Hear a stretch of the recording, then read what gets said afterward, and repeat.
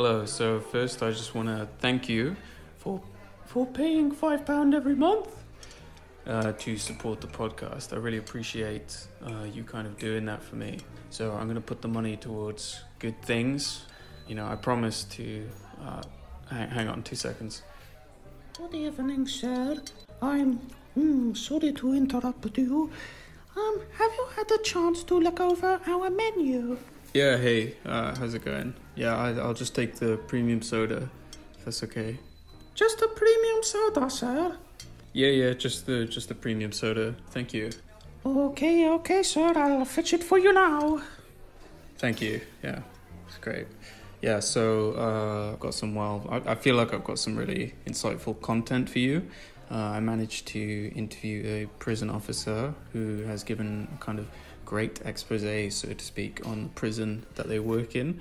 So, 2 seconds, hang on. Here we are, sir. Your premium soda. Great, thank you. Nice one. Thank you.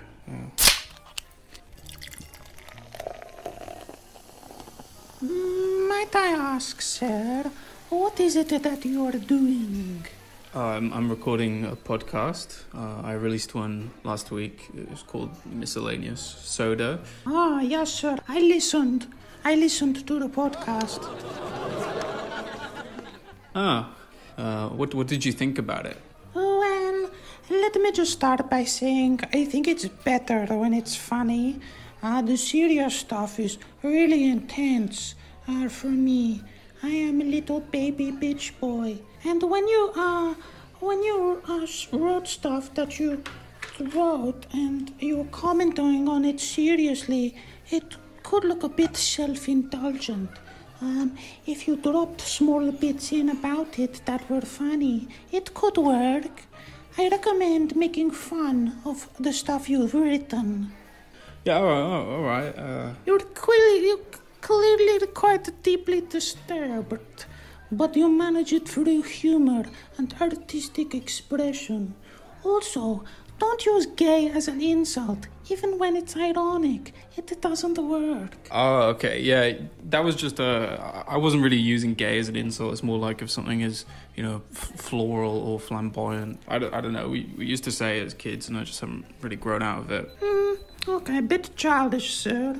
Also, I personally hate burping on podcasts. And I think I heard a little fart at one point. Hey, man, that's cool. What do you mean, cool, sir? Well, I'm just in it for my fans, basically. I don't know. Fuck off, sir. What? Your podcast shit. Your podcast is shit. What? You've got no fans, sir. Oh, whoa. I think I have got fans because, like, the people who are listening now, they're going to be my fans because they're paying £5 every month. Oh, is that so, sir? Is that so? Well, I reckon the people who listen now are fucking idiots. Hey, whoa. Now, you can make fun of me, okay? But when you start attacking my fan... Get the fuck away from me, you fucking son of a bitch. Boom.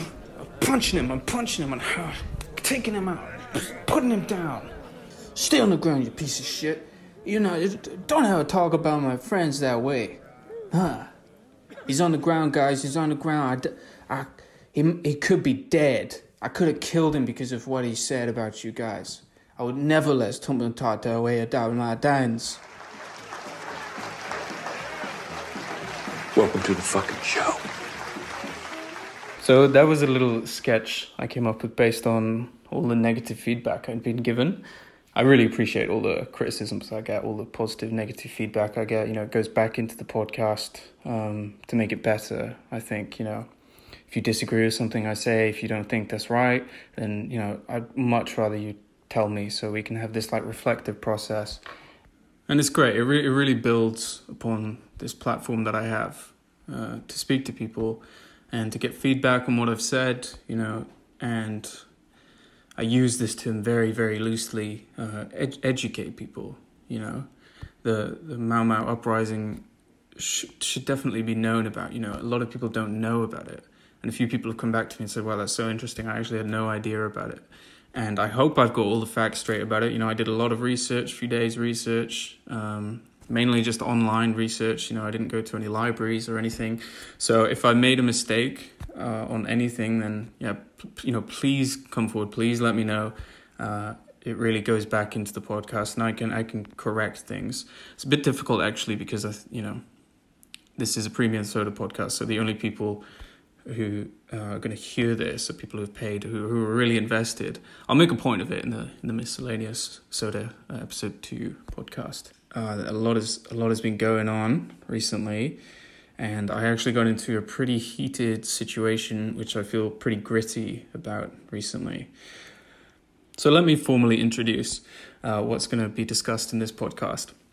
Firstly, I'm going to go into the gritty situation I got involved with, where I had this heated Skype meeting with 9 other people, and then afterwards I was like brimming on it, and the next day I sent this like big WhatsApp message to the group and then just left, which is something, unfortunately, I've done a few times. I kind of noticed that like if I'm working a shitty job or in like something that I don't really agree with, I won't say anything, and then I'll just be like, nah, fuck this, and I'll leave some big message and then just leave. I've done that a few times. It's not the best. Wait, I should stick around. You know, I should say something and then stick around and deal with the consequences, because it's not like, you know, you can get fired or anything, but you can get ostracized. So that's probably why I leave, is to kind of, so I don't have to face the animosity, or I don't have to face the, you know, ostriches. So yeah, I'll talk about the gritty situation. Then I've got an article that the prison officer has written for me. It's an amazing article. It's all about the IPP system, something I had no idea about, that was still in effect in a roundabout way. There's a lot of conflicting things in this article. It's not a shit article. I mean, there's a lot of conflicting things that it brings up. And to finish it off, I have an interview with this officer where we talk about kind of the abuses of power in the prison system, why it doesn't really work, and, you know, their personal take on everything, their personal experience of everything. It's really interesting. I'm really happy that I had this interview. I'm not a professional journalist. I never claimed to be a professional journalist, but I really enjoy kind of getting these interviews and sharing them with people. I feel like there's something kind of underground about podcasting. I feel like there's something people could tap into, you know, to share this kind of stuff. I actually thought a really good idea for a social media platform would be, instead of text, so instead of having like status updates with text and things like that, it could just all be like voice notes. Like people could just send voice notes, and it would just be this platform like Twitter or something, but instead of reading text, you could just hear people talk. Okay, so I had this really awkward Skype meeting today with 9 other people, and I think they kind of have a few of them have like an issue with me. I don't know what it is. I'm not sure why they have like a bit of an issue, but I think it's because sometimes they're just, you know, I don't want to say that I'm outspoken, but I think that is the issue. I think, you know, maybe I'm not very sensitive around things sometimes, and I kind of just talk, and if that conversation leads to an inappropriate question or something, then so be it. You know, I'm kind of curious about stuff. I don't fucking know. So anyway, we had this meeting, and I love the voice breaks. I think they make the podcast, really. So we had this meeting, and we were talking about kind of like Black Lives Matter movement, and how we're not going to publish this online publication we've been working on because it now is not the appropriate time to release artwork. I just think it's kind of bullshit, but whatever, you know, whatever. So we were talking about what we could be doing, and there was this idea. It's like a few people had mentioned, I don't think we should write anything about it, and that was kind of like in the air in the Skype meeting. I was like, well, why? Like, you know, what if we create an article to kind of educate people on, you know, different oppression, you know, people have faced. And that was like, no, you know, you're not in a position to talk about oppression. Because basically the idea was that I had no real experience to educate people. That was like the kind of takeaway point that I got.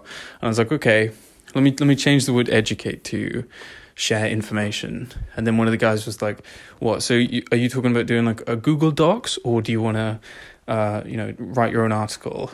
And like, I know that the second question was a loaded question. If I was like, I want to write my own article, it would just go back to the experience argument. So I was like, I felt really heated. I was probably a lot more, it felt proper like awkward, like on the spot, And I kind of like, I said, well, we can just make articles like cohesive. We can just share like information. And so, yeah, then I accidentally made the point of saying about the Welsh knot. I'd posted this thing about a Welsh knot in the WhatsApp group. And the Welsh knot is this thing that children had to wear in Welsh schools to stop them from speaking Welsh. And the leader looked like, was like perplexed. He was like, wait, you want to talk about the Welsh knot? Like, and I was like, okay, well, no, not the Welsh knot. Maybe we can talk about that statue that fell in Bristol, Edward Colston, and we could like go through the history of him and then lead up to the statue and have like pictures afterwards of like black lady, I think, like kneeling on where the statue was, and, like putting a fist up. And I was like, maybe that would be interesting to do like a time frame. And the guy was like, what, you want to do like a memorial for the statue? It's like, I just dropped out at that point. I was like, oh man, fuck this. My choice of words by saying educate, it was just taken around the fucking street. I'm like, come on, man. Like, I just, So when I first kind of got into the conversation, I wanted to talk about the overall situation. I wanted to have an open and even equal discussion and talk about kind of maybe both sides, what the hell is going on, kind of make some sense of it, come to like some understanding. But I knew like 5 minutes within the conversation that this was completely one-sided, that we were kind of fragile, white, privileged people, and that was the narrative that we were kind of all talking with. And the guy in the group was like, saying like, I can't believe how like ignorant I was to like everything that's happened and stuff. And like, people are like, yeah, I completely understand. It's like, well, you people didn't fucking know about this? You didn't know about fucking oppression? What? Like, what, you never realized that, like, subconscious racism existed in white people? Like, were you subconsciously racist?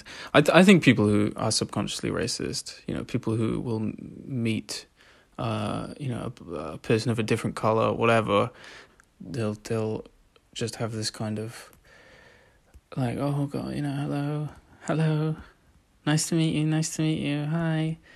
And it's so fucking obvious. If you don't have worms in your brain, it's so fucking obvious to someone, who's a different race to you, that they find you awkward for whatever reason. And unfortunately, this is the way it is. And, obviously we should do things to change that. We should educate people about this. I don't think I'm some kind of fucking, philosophy teacher. Oh, I hate it. I honestly hate it. I hate that they kind of pinned me in that box. It really fucking, like, I was really pissed off throughout the like meeting. But also just the fact that they seem to like center it on themselves so much in this meeting.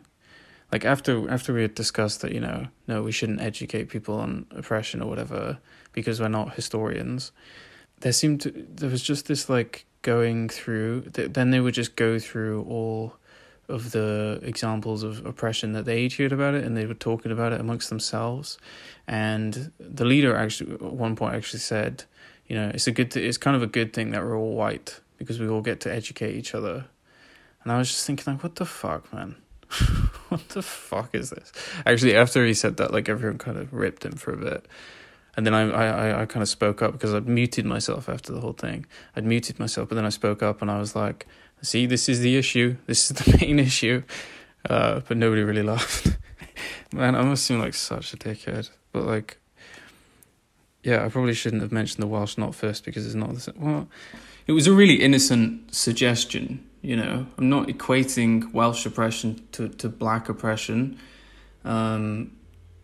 I felt like there was very little reason to try and understand me. Like, all I wanted to do is share some things, about the Colston statue, about the Mau Mau uprising, some things that, could tell, like, potato men that, this is the reason why things are happening. This is the reason why you shouldn't be advocating against Black Lives Matter. Because of these examples in history, it really depends on the quality of the article, I think. It depends on the quality of the article and how well researched it is. Really, surely. It shouldn't matter that we're not black or, man, it's so fucking weird. It really is weird that, I was so misunderstood. After the meeting, I went for, a long bike ride. I went for, a 3-hour bike ride because I was just so, I was embarrassed. I was embarrassed for myself. I was embarrassed for them. I was just it's just not a good situation to come out of, to have, such a kind of tense... when I was talking, I could see people's eyes being raised and what the hell is this guy talking about? Because I'm guessing that they're all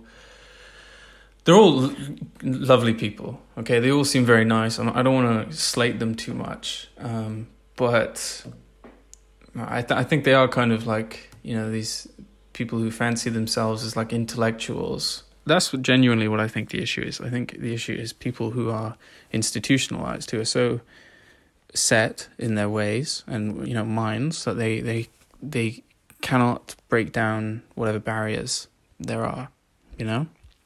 You really have to look at the psychology of people to understand these things. It's so easy to fall into boxes. It's so easy to fall into boxes. After the whole Skype meeting, the next day I was still brimming on it, and they were sharing articles to the WhatsApp group. And all the, these I've watched this documentary on Netflix, and I can't believe I found this information out. I was man, so part of me is just kind of angry because of what happened in the Skype meeting, and the other part of me is you're literally doing that classic staple thing of just being really woke with each other, because this kind of movement has come about and set this trend. Now you're all jumping on the kind of thing and being wow, did you see this about oppression and stuff? And it's I get that that's how information gets passed around. It's trending. It is a very good thing. Then I posted this picture of this T-shirt that this other podcast, Come Town, is selling, and this T-shirt is just has a kind of funky effect, and it says I'm not racist, and then it has another little funky effect underneath, and it says anymore. So it's I'm not racist anymore. And I posted that, and I was I bought this T-shirt, as if I was adding to the kind of woke literature. So it was kind of a joke based around animosity and stuff. And then after that, I was man, I don't think I really want to be part of this group. If I'm just going to be making kind of jokes that are like this, and it's just this awkward atmosphere. So I wrote this big message, and I was look, I think yesterday was really unnecessary, so I'm just going to be leaving. I just pretty much said what I told you over the podcast, and I said, it's funny that the guy said, it's a good thing they're all white, and he received a gentle ribbing. And also another person actually mentioned, maybe we should do some kind of article about local institutional oppression, and everyone was oh yeah, that sounds like a good idea. Now I was just thinking the whole time is there something wrong with me? Is it because I have is it because I have very little hair? Do I look like a skinhead? I was going through all these. I was perplexed. I was completely perplexed. So, yeah, that's the gritty situation. I hope you found it kind of interesting in some ways, because I certainly did. Just try and understand people. Don't jump the gun on people. Question them and be well, what do you mean? Try not to lose your cool. That's something I do. I just kind of lose my cool. I kind of spiral out a little bit, which I need to work on. Yeah, so I've had some kind of gritty feelings over the past few days, and I'm kind of unsure about them. I don't know if I'm on the right side, but I think we have to give ourselves space. We have to give ourselves a bit of space, a bit of time to digest these things. And when we're going to make mistakes, we're going to come across poorly, and that's fine. We're not always going to be the perfect fucking shining beacons of light that we once thought that we were going to be. It's time to grow up. But so afterwards, after I sent the message to the WhatsApp group, the guy did come forward and message me, and he was like, look, I think, maybe you got some things wrong. And that kind of pissed me off. And also I just didn't really want to do like damage control, because he's like the kind of, I don't know, curator for Glenvivian or something. I'm not sure. So I felt like it was just going to be some like damage control. And, so I just said like, look, everything I said was pretty much verbatim. Like everything I said in the group is pretty much what happened from like my perspective. And then I said like, we obviously have like very different perspectives. And to be honest, he was like really kind of apologetic, and he was like, look, maybe I should have handled it. I can take complete responsibility. And I felt pretty bad. I felt pretty guilty, because I'd left him with like this big shitstorm in the WhatsApp group and just left. So I kind of wish that I handled things a little differently by leaving. But yeah, maybe I am just a bit outspoken sometimes, and that's something I need to try and like handle. My mum's the same. My mum's like really bad for it. She's like, if you ever look at my mum's Facebook, man, oh boy, it's fucking, I'm not even going to go into it. Maybe another show I'll go into that, but it's pretty fucking nuts. So yeah, that's the gritty situation. So next, let's talk about the prison system. And now I'm going to read an article by this prison officer who has so kindly written this for us to show us. And it's a really informative article, I think. If you haven't heard of the IPP, if you don't know what it is, then listen very closely. So I'll begin reading this article now. The IPP means imprisonment for public protection. It was introduced to the justice system in 2003 by the Labour Party and became a used practice by April 2005. The reason it was implemented was to protect the public from serious offenders and monitor those in custody upon release. The government estimated that the IPP would be applied to offenders who'd committed more violent or sexual crimes. However, people have been given an IPP for minor offences, such as stealing a mobile phone, for example. Some people have been given 11-month sentences, which are stretched out for over 10 years, thanks to the IPP. The sentencing was abolished by the Conservative Justice Secretary Ken Clarke in 2012, calling it a stain on the criminal justice system. Offenders serving an IPP sentence are set with a minimum term, a tariff, which they have to serve in prison. Once the tariff is up, they have the opportunity to meet with the parole board, who decide if release is an option. If the parole board decline the prisoner's release for whatever reason, that means another 18 months must be served before that offender can apply again for release. A very chilling cycle for many. In 2017, I entered the prison service. 3 years later, I work with some of the most complex and challenging prisoners the system is dealing with. Segregated offenders spend 23 hours of each day inside, quote, their room, quote. One of the men I work with was handed an IPP sentence for making explicit threats of violence towards his partner.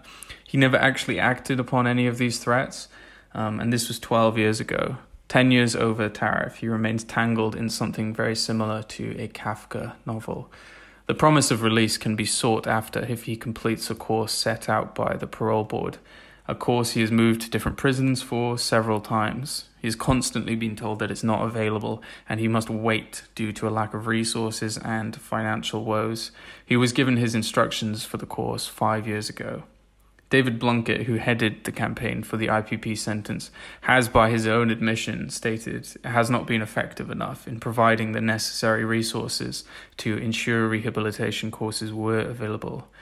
I found myself seeing only too clearly the battle men and women face when given an outdated, denounced, and lawfully unethical and incorrect sentence.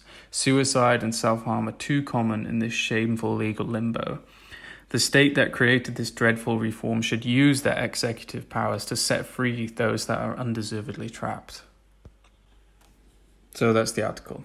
And next, I have the interview with the prison officer, and we kind of have a conversation about what's happening in the prison, the oppression in there, and like there's a lot of unethical things that happen, it sounds like.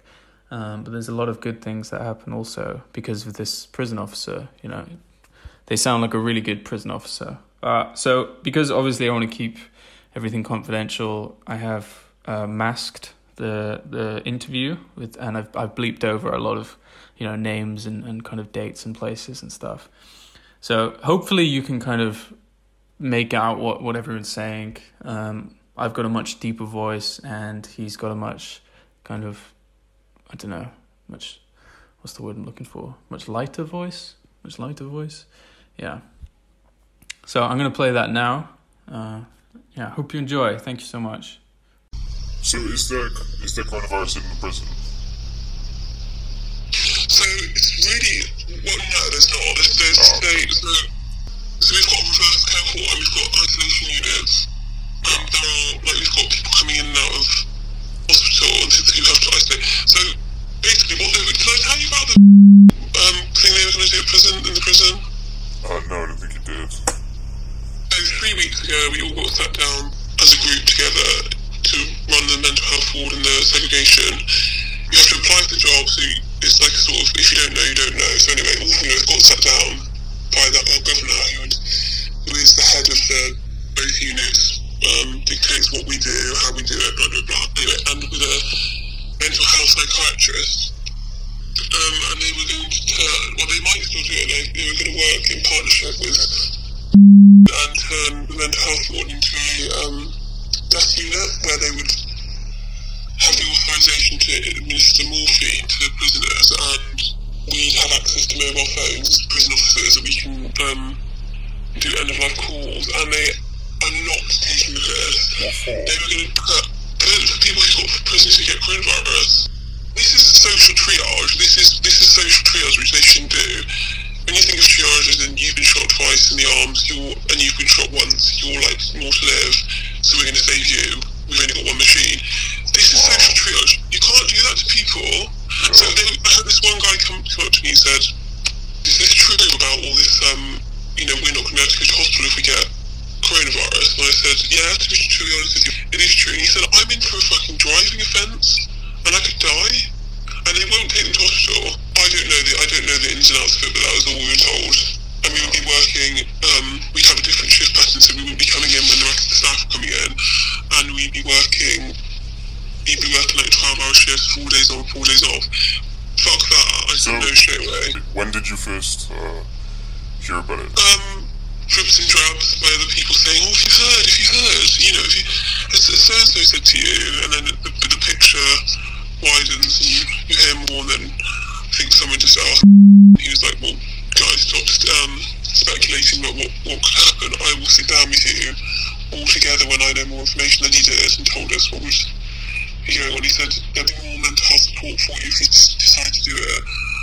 And do you know what I found so ignorant about all of them? Every single motherfucker put their hand up to do it, and I looked around the room and I thought, are you all belligerent twats? Are you all fucking sick? And there's a couple of them in the group who've had probably months off mental health issues where they've been having therapy, they want antidepressants. They all put their hand up, and I just thought, you have no idea. Yeah. You haven't a clue. When someone's screaming and they want to speak to their wives and kids, and you think you can do that? No, it's been quite an eye-opener. Yeah. And how they've dealt with it, and how they are dealing with them. They all put their hand up to do it, to be a member of this, and they were another thing which I found also equally disgusting. In sort of like a jovial, banterous, sort of laddish culture behaviour, one of them said, can we get different uniforms as Death Squad? And I was just looking at them and I was like, hey, shut up. It's not funny. Let's all be the Death Squad. Yeah, let's all do that. Yeah, it's not great in there at the moment. This guy I met him when I first started, so I'm pretty only known him for 2 years, just over 2 years now. He basically came to jail because he was in a medium security mental health unit, so, you know, you don't get the choice whether you stay or go, they decide. Yeah. And he managed to escape, got a hold of a replica handgun, and held someone hostage for 4 hours, but didn't actually do anything, and it was quite severe what happened. Anyway, he sent me a letter and he sent me a really beautiful letter saying how, like, on the 3 occasions I'd saved his life, and last Christmas I worked Christmas Day, and they got jack shit, so I snuck some chocolates in, and I gave him more chocolates, and I don't tell anybody. And he said there's, like, little things in life that people take for granted I really am thankful for, and I won't forget. And some people are really fucking horrible to them. You know, think they're alpha males and they can puff their chest out. Some people have lots of empathy in a kind. So did you write to him back?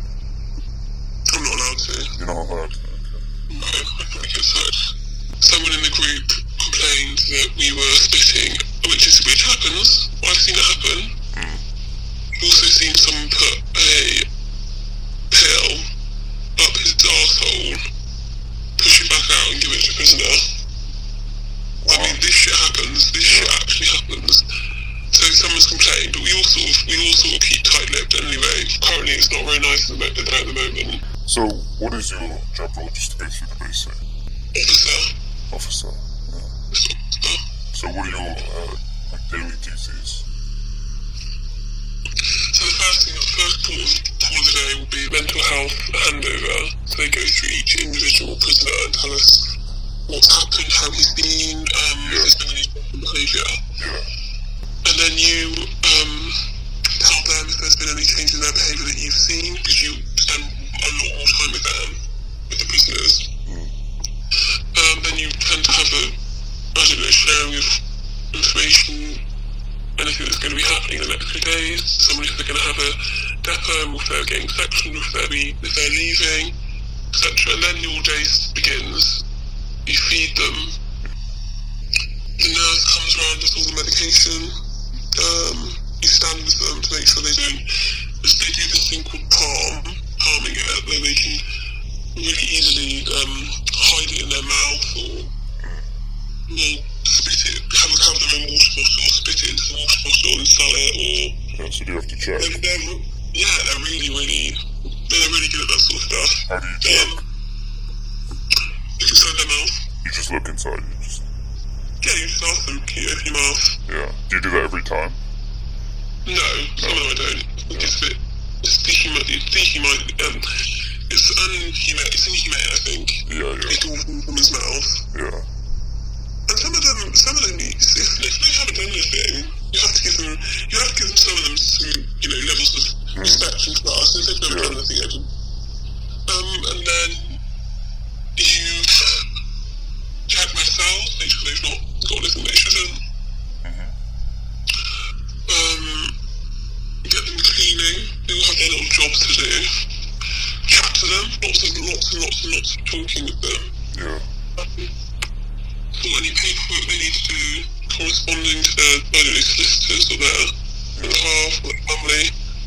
In the mental health ward, sorry, is there like a rehabilitation, or is that part of your job? So is that how, you speak to them and you create a kind of case for them and say, good behaviour today, and then that goes towards, possibly a good parole meeting or, something like this? No, they have groups. It's called groups. They get groups every day. So Okay.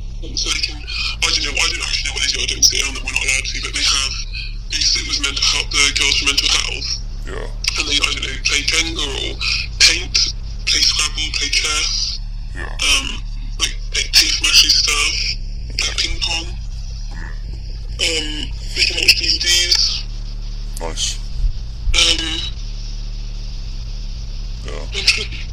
Oh, we've got a in the mental health ward, we've got our constant watch cell, so it's a cell with a perspex door. Yeah. With a grid. So if you're in a constant watch, you try to commit suicide or you're really unwell and they don't know what to do, so you have an officer with you at all times. And it's not very nice. It's not like the time when I first started, I don't do anymore. It's really horrible. You even watch other shit. You just sit in front of them watching them. You literally just sit and you can see the whole of the cell. There's not one corner you can't see into. They can't hide anywhere. Wow. I mean, you can even go as far as you have to dress them in anti-ligature clothing, which is dress that they cannot rip. So they are that determined to die. They don't even get to choose their own clothes. They have to wear a dress. It's not very nice. There's a lad in there at the moment called. He escaped from mental health ward, and I find it really sad. I just met with him yesterday, and I was trying to engage with him about his tattoos on his hands, and he is really unwell, really troubled. Really, he's only 23. He's self-harmed his face severely. He's really confused by prison. He's really confused by us. I think he finds how it is really daunting and dominating. So he lashed out and he had loads of us in a restraint, which went on for fucking ages. He just wouldn't give up. Not even in the sense of giving up. He just wouldn't stop. He was kicking out, spitting, biting. Can you ever imagine yourself in their situation? I try yes, I do. Yeah. Not in the sense of being a prisoner, but in the sense of losing your mind. Yeah. That you have, I look at them and I think, this is what you're satisfied with, this is what your satisfaction is, and they don't, some of them don't even complain. Yeah. And you hand them shitty bits of food on plastic plates, and they eat with plastic knives and forks, and their conditions are squalor, and this is what they're satisfied with. And this is where the depths of their minds allows them to live. And sometimes I find it hard to understand and to comprehend and to put myself in that. Yeah, because I stood in the cell and told them to shut the door on me, and I literally can't even fathom how people do it for years on end. And some of them have nothing, literally nothing. They walk around. So this kid yesterday, I offered to get him some shoes, and he looked at me like I was Medusa, I was a freak. Yeah. And I said, do you want some shoes, mate? Your shoes are real battered. And he was like, yeah, okay. I said, what size are you, 11? And he just couldn't even work out, his shoes were fucked. And he'd obviously been walking around in society like that before he got arrested. Yeah. In prison clothes with... It's just really sad. It's undescribable. Worse than you can't put it into words. It's very powerful how it makes you feel. It's very powerful. Yeah. So what do you do it for, do you think? I mean, lots of people say they do their job for satisfaction. I don't think I do get satisfaction from my job. Interest, intrigue, stimulation. I think I do help them. Because even when people say to me, oh, why would you want to be a prison officer, why would you want to be involved in the prison service? And sometimes I respond to them, I say, but you're having a go at me for being a prison officer, but if I wasn't a prison officer, I could easily be replaced by somebody who was a monster, who was just a bully. Yeah. So do you think when you started, your reasons for doing it have changed? It's gone on? I don't think that make a difference.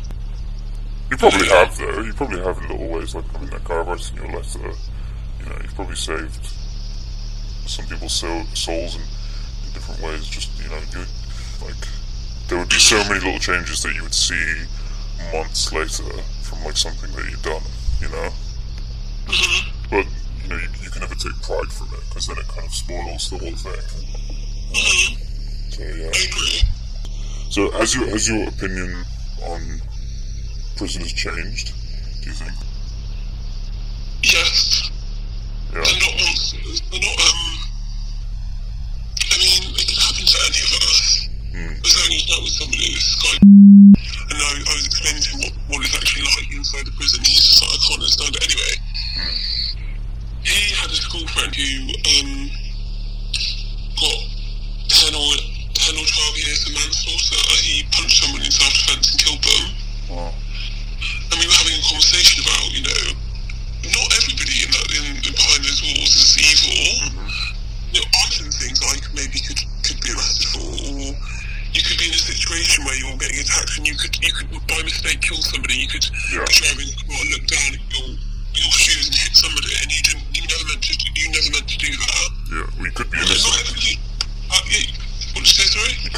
also be innocent. Yeah, you could also be innocent, absolutely. Like remanded prisoners who are waiting trial, some of them wait 2 years. 2 years, and then they get proved innocent, and they get nothing. They get absolutely nothing. They don't get compensation. Well, they're meant to get £100 a day for every day they're inside, but no, there's never been that never happens. Yeah. Never happens. It's one of those things somewhere where it's pushed so far behind you never find it. But yeah, they're meant to get. Yeah, it's crazy. I mean, obviously they're just people. Really, people that put there. So you think it's actually improved your image of prisoners? No, I don't know. I don't know. It makes you think more. Maybe sometimes I think more drastically about violence. So if I'm in a pub, I'm so hyper-vigilant. I don't like men, especially. Yeah, maybe actually, if we're gonna put it into a gender respect, I maybe think of men differently. And when we started, we were warned. One of the girls in my course said to our mentor teacher, "Do you check what they're in for and all that sort of stuff?" And he was like, "That's up to you. You can check what they're in for. You don't have to check what they're in for." But he said one thing is, if you keep checking what they're in for and you find things you don't like paedophiles, it can change your opinion. And I still do that now. I will always read police files. We have access to their police files and what the courts have access to. So it's such a descriptive writing of what happened. You could literally plop yourself there. And maybe when I read domestic abuse or paedophilia or rapes, maybe it's changed my opinion on men slightly, sexually, well. Yeah. And culturally, there's a lot of Somalian men in prison, and they have. I had a lad, and I say lad because he was a lad, a young man. He was 18. I later found out after the incident he was 18. He threatened to headbutt me, and he almost did. He was pretty close to my face, and he was from Somalia, and because I took a toilet roll off him, because during this we had no toilet roll in the jail, and they were rationing it. Rightly so, because on some wings they were handing out blue roll, industrial blue roll, and you just can't be doing that to people while your asses with basic human needs. Fundamentally, that's so wrong. Anyway, this lad had 4 toilet rolls with him, so I walked up to him. I wasn't aggressive, my demeanour was really calm, I was being really reasonable, and sort of made a joke about it. I said, "How many assholes do you have? You've got one asshole who needs 4 toilet rolls." And he just turned and spoke to me in Arabic and really quite intimidated me, sweared up to me and said, "I do not listen to women." And it was horrendous. Culturally, I think I've learned a lot. And I think this isn't any form of racism, or this is factual. Stereotypes are there for a reason. Somalian people have zero less respect for women. Sometimes the office I work with, dare I say, and this is me being slightly judgmental, but in the kindest way, they're a bit thick, and they don't even choreograph a conversation that makes any sense or makes them feel comfortable. Yeah. And you have to have that because they're mentally unwell, and that's not a very nice headspace to be in. Yeah. So what are the other staff members like? Do you have many? How many are there? 100? Yeah. 150? So, it obviously depends. Are there any particulars that stand out to you for good or bad reasons? It's a very incredibly judgmental environment to work in. Yeah. Incredibly. I don't know if that happens in the military where you judge other officers, or that's in the police force, because it's this sort of line of work where it's so judgmental, because you are really only seen by what you physically do. So it's really judgmental. Yeah, it's incredibly judgmental. And it's not good for your mental health, constantly being scrutinised by people who actually are belligerent twats and who don't understand people or how to be kind or think before they speak. It pisses me off. Yeah. But sense that there's prisoners and there's officers, and there's kind of sides, but there's also sides to the prison officers themselves. Like, there's good and bad people, you know, it's not prisoners and officers, it's not like prisoners are bad and officers are good, you know. It's very interesting. So, I work with this guy, and I'll give you the background story because it's sort of, I think it will lead you to the conclusion of why he's done what he's done. And I don't think it's right what he did. So, actually, he's very gentle. He doesn't get caught up in the commotion of popularity or gossip or idle chit-chat. He just comes in, does his job, is really fair. He's really fair with them, he's a bit happy, and they all respect him, and he's a bit older. Has 2 children with his wife, and they've been together for years, and he's recently ended their marriage because he's just not happy. Nothing happened, she hasn't done anything, he hasn't done anything, he's just not happy. And he really, I just sat back and observed him. I know you shouldn't really observe people too heavily in life because it's not good for them and it's not good for you, but I just couldn't help it. I watched him twice, like, smash computer screens in the office. I would be typing away and suddenly have, I'm not dramatising it. I'll be typing away, something would go wrong or he'd lose this information. I saw him once just punch the computer screen into the other computer screen and fuck his hand up. And I saw him another time lift the computer screen up, almost ape-like, and smash it down anyway. Wow. But this is a pinnacle moment of when I can't even look at him anymore. We have this lad who's not very well. He's got paranoid schizophrenia, and he is violent, he does try and hurt himself, but deep down he's just pickled his brain by too many drugs. He's not a bad person. So anyway, he was trying to hang himself. He had a noose around his neck, and he did it in a tourniquet.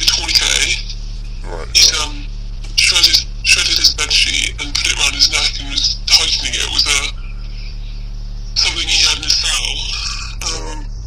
And we all saw it. We were looking at him. You're not allowed to go in when they're doing that because it could be a trap. Right.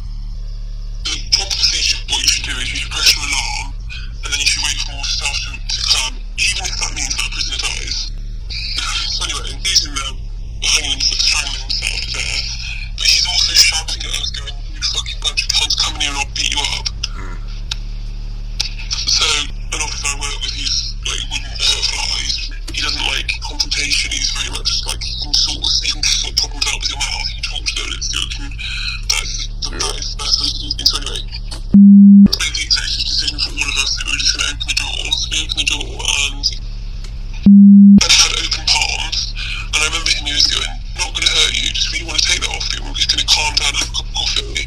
This doesn't need to happen." And he went for punch in his face, so we initiated restraint, and in the cell, just started beating him up. And it was the most horrendous thing I've ever seen in my life. And we had him on his front, so his head is his face is on the floor, and his back is facing the ceiling, and his legs are spread. Just got control of his head, and I got control of his arms, and then straddled him and started pounding on his back like a gorilla. Like lifting his hands up and banging him down on his back, and he was screaming, leant forward and said, "What are you doing? Stop." And he started punching the officer. He's like, it was fucking awful, it was horrible. And then one of them pressed the general alarm, and within like 2 minutes there was 10 members of staff there. And none of us have said anything. Morally I think it's wrong, and morally I do have dilemmas with myself, especially when I go home, whether do I want to be involved in this? And do I feel like if I were to say something I'd probably get sacked? If I were to do the integral thing and tell the truth, I would probably be outed of my job. Isn't that disgusting? Because that guy had, a bit of a shit couple of months or whatever. That guy who's tried to kill himself has got to suffer for it. You can't treat people like that. I mean, I'll tell you another story which I thought also find really disgusting. I've spoken to people in my personal life about it, and they also find it equally disgusting. There's this guy, he's been in and out of prison and mental health units for the last 20 years. He's just not right. And he has been fucking horrible to me, spat in my face once. Just called me all sorts of names, but I would you never act on those, how much they can antagonise you. You just don't act on it, because actually when you walk away from them, they're the ones who have nothing in life. They're probably fucking hungry. Yeah. So anyway, this one day, came up to me, I think they trust me, that's why he came up to me. Anyway, he said, nicked my vape. They're not allowed to smoke in jail, so they all get vapes. And I'd given the vape, and I probably shouldn't have given it him for free. They usually have to pay for it, but he was down and out and didn't have any money, so I just gave him a vape. So anyway, he came up to me and said, nicked my vape. So I said, why have you given it to him? He said, because he hasn't got anything tonight. He said he just wanted a few drugs and he'd give it me back. So we went to the cell, and I said, I'm going to give you one opportunity and one only. Give me the vape back and I won't mention it to anybody. You can fuck off, you fucking, I'm going to get a 9-inch nail and shove it up if you try and get that off me. Right, yeah. Like, you little fucker. But he had to have it back. Anyway, so I went back to the office and I told some of the staff and others who went in there, and he ended up getting his tongue bitten off. Wow. He bit his own tongue off because an officer punched him in the face. And his tongue was on my fucking hand. And it was the most... I've had a lot of scary moments in my life. Moments that have made me question the presence of people and whatnot, but I've never felt like that before. It was really weird. There was me and this guy came from prison to help us, and he's the one who whacked him in the face. He opened palm to smash him in the face, and he bit his tongue off. And we're there, on his bed, no one's got control of him, and I've got my hand on his throat and my other hand on his forehead, and like straddling him. We're not doing anything to him, we're literally just holding him down in the most manageable way of how you can deal with someone who's just violent. Yeah. So we're all sitting there looking at each other, and I'm looking at them two thinking, right, you're more senior than I am. I'm not calling the shots in any of this. You need to quickly decide what we're going to do. So, right, let's get him to his feet. So he got him to his feet, and I was talking to him going, there's no need for any of this. Let's just really be calm, and you can be back in your cell with a cup of tea in an hour, but just don't do anything. Partly for my safety and partly for his safety. I didn't want to get hurt by him, because actually I am just in uniform, and they don't really care, they just see red. And secondly, I don't want the officers to hurt him. Yeah. Wow. So we got him to his feet, and we're getting him, and he's shouting at us, and he's restraining a little bit, but there's 3 of us and 1 of him, so he's not going to win. And we did all the right things, like put him in the blocks, and we're escorting him to the SEG, and we get him in the SEG cell, and like, right, what are we going to do now? And I said, is this really necessary? They were like, right, we've got to do it now. So Rich said, right, we'll have to full search him, and then we'll take him back to the and I was like, yeah, but make sure we take him back. He doesn't need to stay in the SEG, he hasn't done anything that bad. So, and my manager, who is 3 ranks above me, came down and he's from and he's a fucking prick. I cannot stand him. I literally can't stand him. And he's this. He's like, what's going on here then, lads? You fuck off, and I left. Did he say that? Yeah, he's just like that, and he's like, he's so horrible, he pours my blood, I fucking hate him. He's a brute. He's sick as shit, but he just slings his penis around and has all these like stories that he mesmerises people, but I just think you're a fucking idiot. So I went up to the office and let them carry on, because I'm not going to loiter around, it's degrading for him, so I left. And then 5 minutes later, came up to the office and said, come down here and look at this. And I was walking behind him, I was just thinking to myself, what am I walking down to? What have he done? And we walked to the cell, and they had cleaning shit off the wall that wasn't his shirt. Right. And they must have really traumatised him, because he looked fucking traumatised. said. And they'd given him a J-cloth as he was stood on the wall and he was scrubbing really quickly, and then behind him, inside the nook of his neck, and said, "Fasten, you cunt." And it was just the most degrading thing I've ever seen in my life. Wow. It was fucking horrible.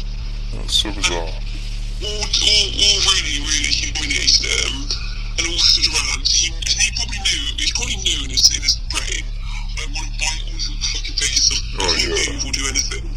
You're just going to restrain me, and there's nothing I can do. And it's like, that power, that absolute power is deadly.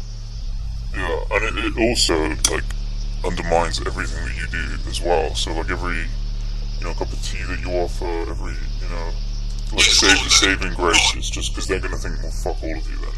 Fuck all of you. And you would, if you're a child, let's talk about infancy, where we all came from. If you're going to put a child in a care home and you're going to abuse that child and be nice to that child is going to be so confused and so angry and bitter. Yeah. That's the same as adults. You can't push them down and pick them up and push them down again. Yeah, exactly. It does completely undermine everything you do. Are there any prisoners that stick out? Are you fond of any? Do you despise any particular prisoners? No, I don't. There's a prisoner I've really grown fond of. He's called he's really interesting actually. He's from for racially aggravated assault and theft or something, not major, and he came from like great roots, if I was to put it that way. He went to a private school, he had a really, really great childhood, but he's gay and he is homophobic towards himself, and he's tried to commit suicide and jailed up 3 times. And him and I chat openly, and he said to an officer once that he finds me I make him feel safe. And he wasn't up to it anyway. He was telling me about he used to go to all these. Do you know what a chem party is? Is it just a party you take loads of? It's like a gay, sexual, GHQ party, and he was saying that he has all these crazy stuff, and I do believe him. And he used to go to all these chem parties, and he said, "You would not believe it, Miska." He said that he went to one of these chem parties, and they were registered doctors administering GHB. What is GHB? GHB is like Ritalin, state rape. Oh right, yeah. But if you take it in the correct quantities, you just get a high. Okay. It doesn't comatose you or make you immobile. It just gives you same as poppers. Yeah. It's faster and stronger. Listens your ass.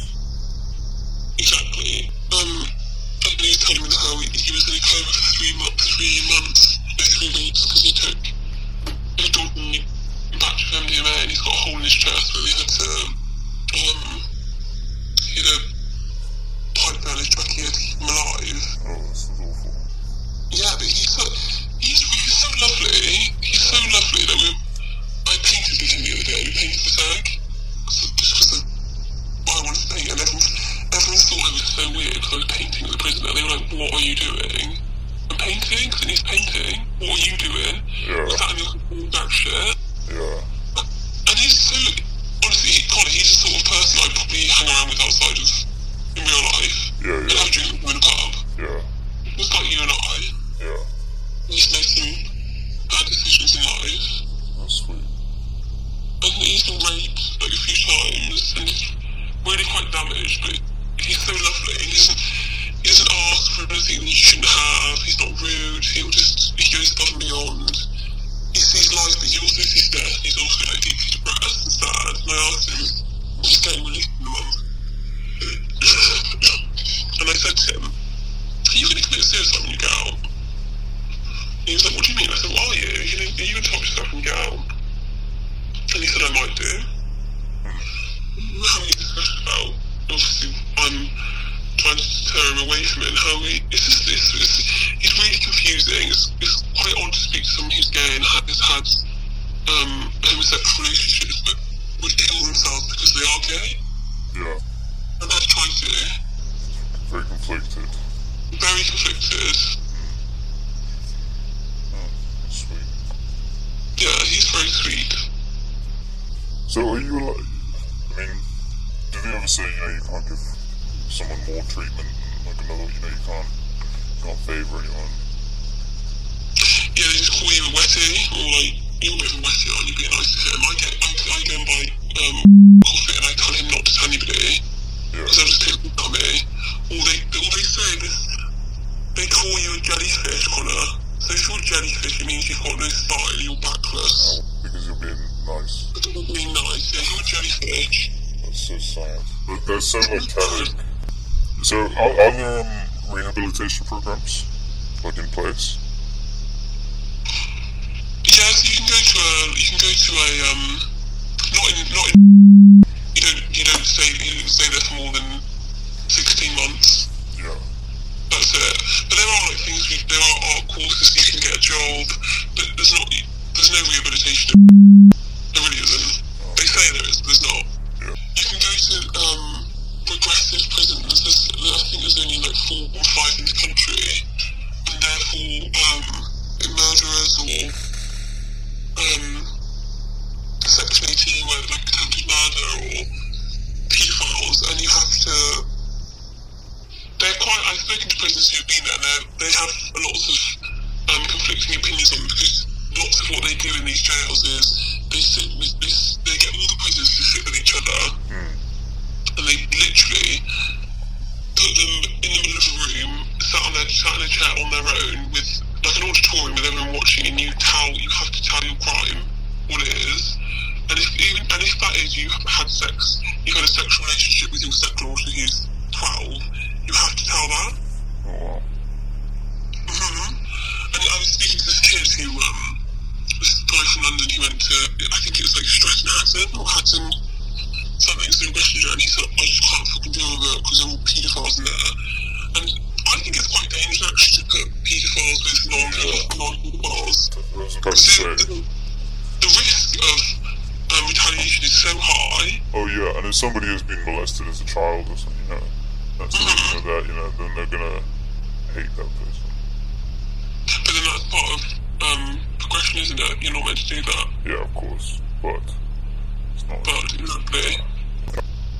Reinforcement of behaviour through punishment is not the way to be. Yeah. Reinforcement through positive behaviour, like always praising people when they've done well, is better than punishing people when they've done wrong. Yeah, definitely. Don't need to punish them like shit themselves, or saying, well done, you've not proved yourself today, it's so much better. Yeah, exactly. They've gone really wrong, I think, in this country. So do you think it's the right way in your mind? Do you think the prison system is the right way, the justice system is the right way? I think there's nominals, but I think There's what? There's nominals. I think there are a few cases where no, it doesn't work for people. Yeah. Maybe more than. But actually, I have met some evil people. I have met some men who have like committed awful things against innocent people. Who deserve to be there. Who deserve to have life taken from them. So are you conflicted as well? It is quite conflicting. It's quite confusing. Do you take it home? You know, do you go home and then something like sticks with you, and like say if you're watching TV or something, but it's just still there, you know? Yeah, in terms of like you said to me, why did I do this? Why did I do this job? I think I'm a person who like, says to me, you do things to see how it feels. Like when I used to be like really sexually risky, I would do things or get myself into situations that were risky. I would do it just to see how it felt. And a lot of me thinks I'm doing this, and I think it is important. It's my life, and I'm going to learn from this. Oh yeah. And I think people will.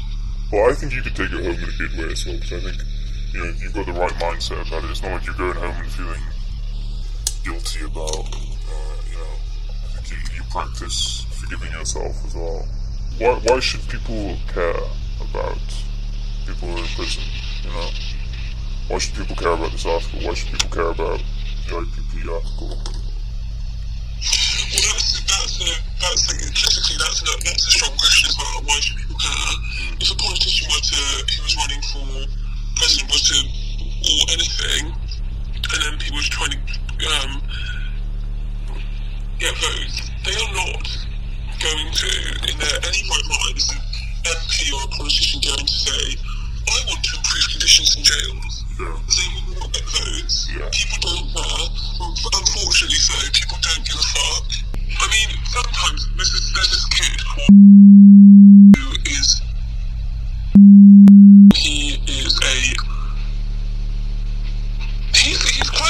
He's quite interesting. A lot of what he says, I think, yeah, you're like a decent bloke. He cares about his family. He will, if he were to sniff out a bully on a wing, there wouldn't be a bully for long. Yeah. But he's also despised. He would also, like if he got paid $2,000 to, give a guy is it Smiley from their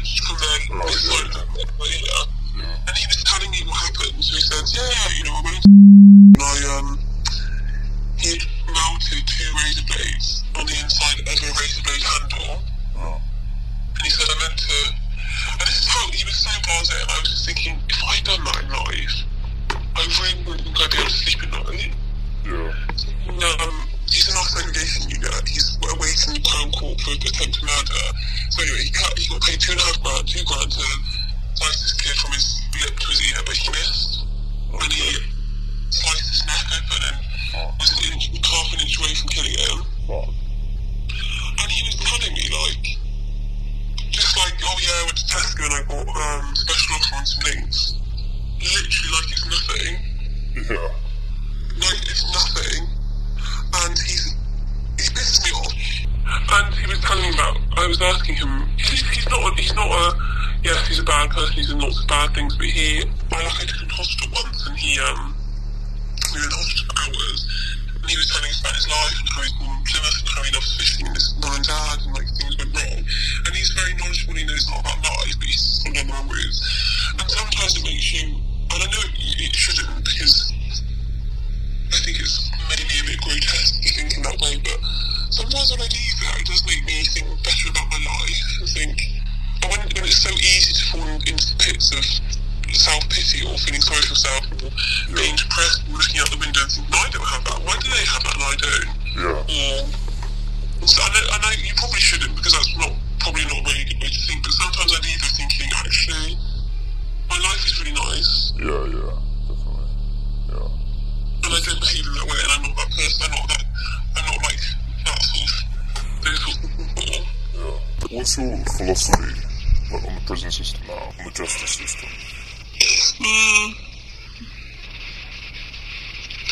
There needs to be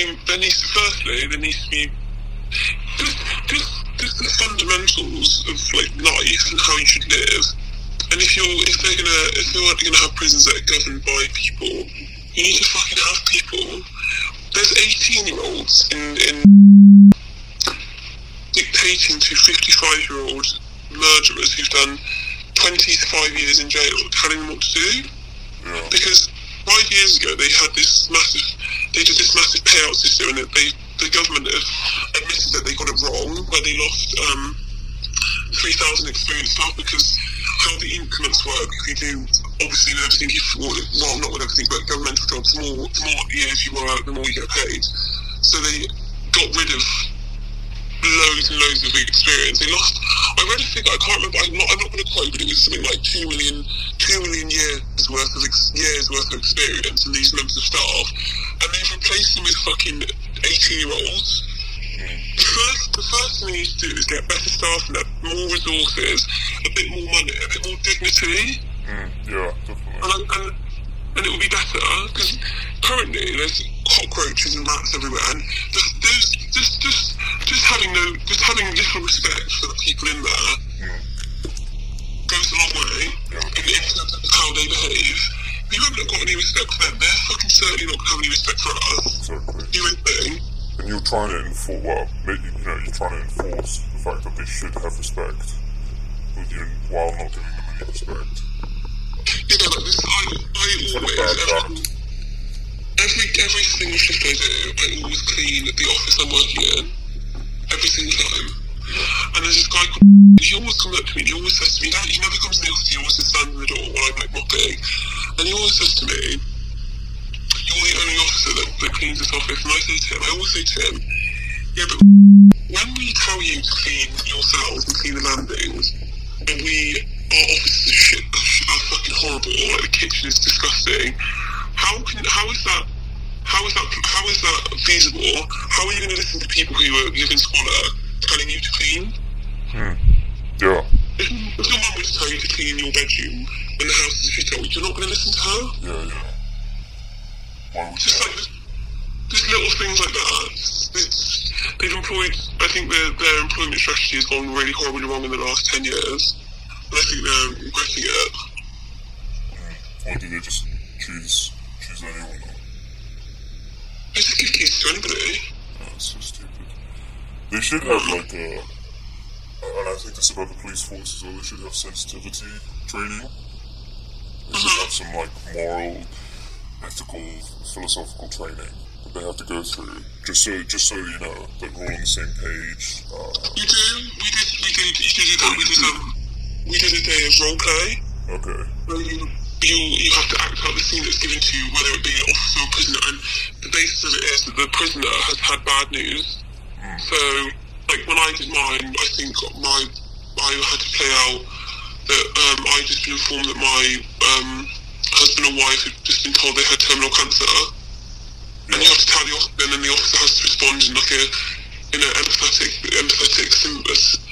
have sympathy and be all those things. I can't speak. Yeah, okay. But it's not really very much. Yeah. You can't teach them that a day. No. Oh, so it's just one day. Just one day. Oh, okay. So, with regards to the coronavirus, did you say all people have come from hospital and then they get isolated? That's about it, is it? Yeah, so, if they come in from another jail, they get transferred from another jail, they go on, they have a whole spell, which I think can hold up to like 33 prisoners. Yeah. And they stay there for 14 days, and they are treated by the same officers each and every day, and other officers that aren't allowed to go on there. But in the mental health ward where I work on, if they've come from hospital or they are a shield, so they might have had, I don't know, liver failure, or they might have severe asthma, they stay with us. Okay. If they're just isolated, they go on another way, but if they have, for example, we've got a guy with us who's had suspected coronavirus, went out, came back, he's yellow.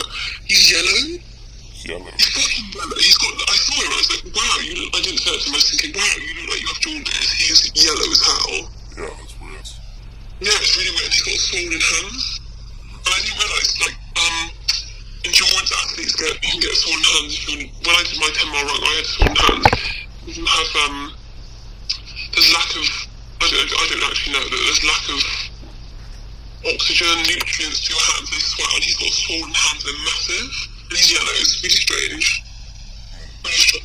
He's very unwell. Yeah, sounds real. So, with the morphine, can you, like, so they've changed one of the rooms to like an isolation unit, and then they're going to give morphine to, people who are less likely to make it. But how can they do that? I mean, that must be against like human rights. I have no idea, but that's happening legit. And they've turned we've got room for prisoners and staff, they're gonna, if coronavirus hits the prison like heavily, there's plans, they've got refrigerators, they're gonna turn the spin room into a morgue. And they've got like 200 biohazard body bags, and we'll have to transport them from where we work, where they've died, to the mortuary. Do you have PPE? Yeah, but it's so limited. It's just the face mask and the gloves and stuff. Not even face masks, sometimes. I saw officers putting blue roll around their face because there was no PPE for them. Wow. That's And, cool. have you seen like the plastic bag sort of shitty Tesco bag aprons? I've also seen people wrapping those around their face because there's nothing for them. Because again, when hospitals have nothing, the prison service beating people's eyes. Why does the prison service have it when the hospitals don't? Yeah. Well, yeah. That is unfortunately how it works. When you hear consultants or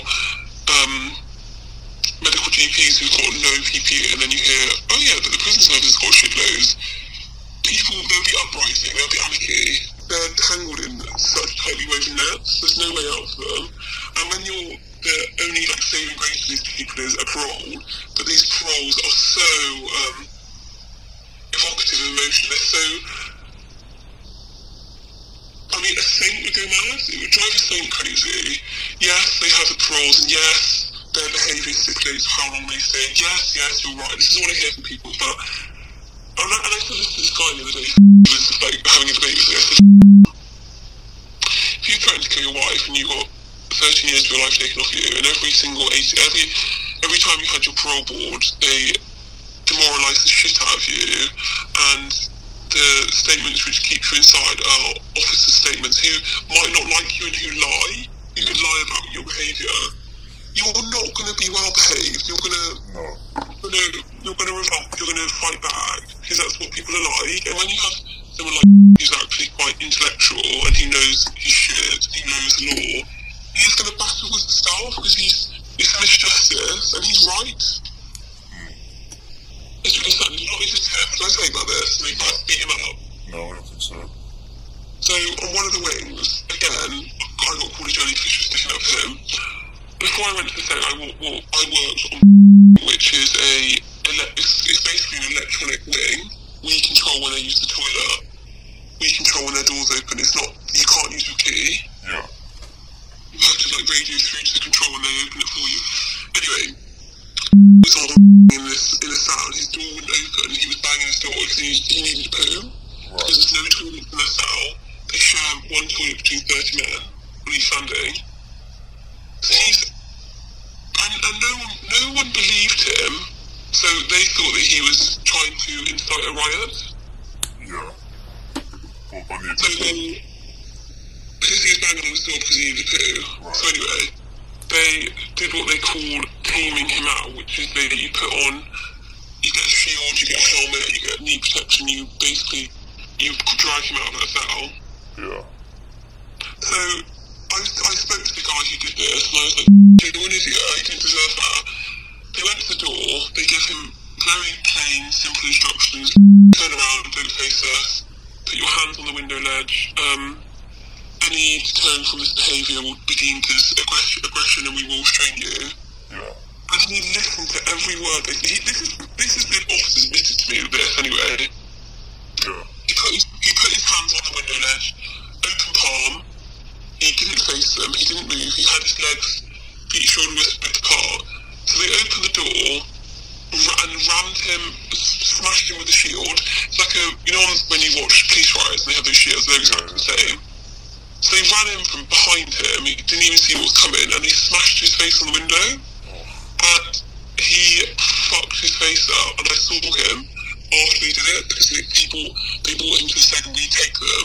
Yeah. And I was like, what have they done to you? And he was like, oh, it's another day in here, isn't it? And they fucked him so bad, he had to have a CT scan, a brain scan. Jesus. And he didn't, and you know what the funniest thing is? What? So the next day, I spoke to this guy, and he was laughing and joking, going, well, guess what? When protesting about his cell door being broken, they put a prisoner in that cell after, and he had the same problem, because the door was broken. He did nothing wrong. He he protested correctly. The door was broken, he couldn't go to the toilet. It's so fucked up, and then to laugh about it, like, oh, haha, he deserved it anyway. No, he didn't, because he didn't do anything. So can you complain? Can you put this into a complaint, or would you? I'd probably get sacked. I literally get sacked. So you'd fear for your job if you tried to complain about it? Or even if they didn't sack me, I would be ostracised by everybody. Yeah, has that happened before? Yeah. So who does have the power to like change? I mean, would you say it's just politicians? Would you say it's The politicians? yeah? Would you say it's the manager of the prison? Would you say it's No, there's puppets. There's puppets. yeah? There's a bigger puppeteer up there somewhere.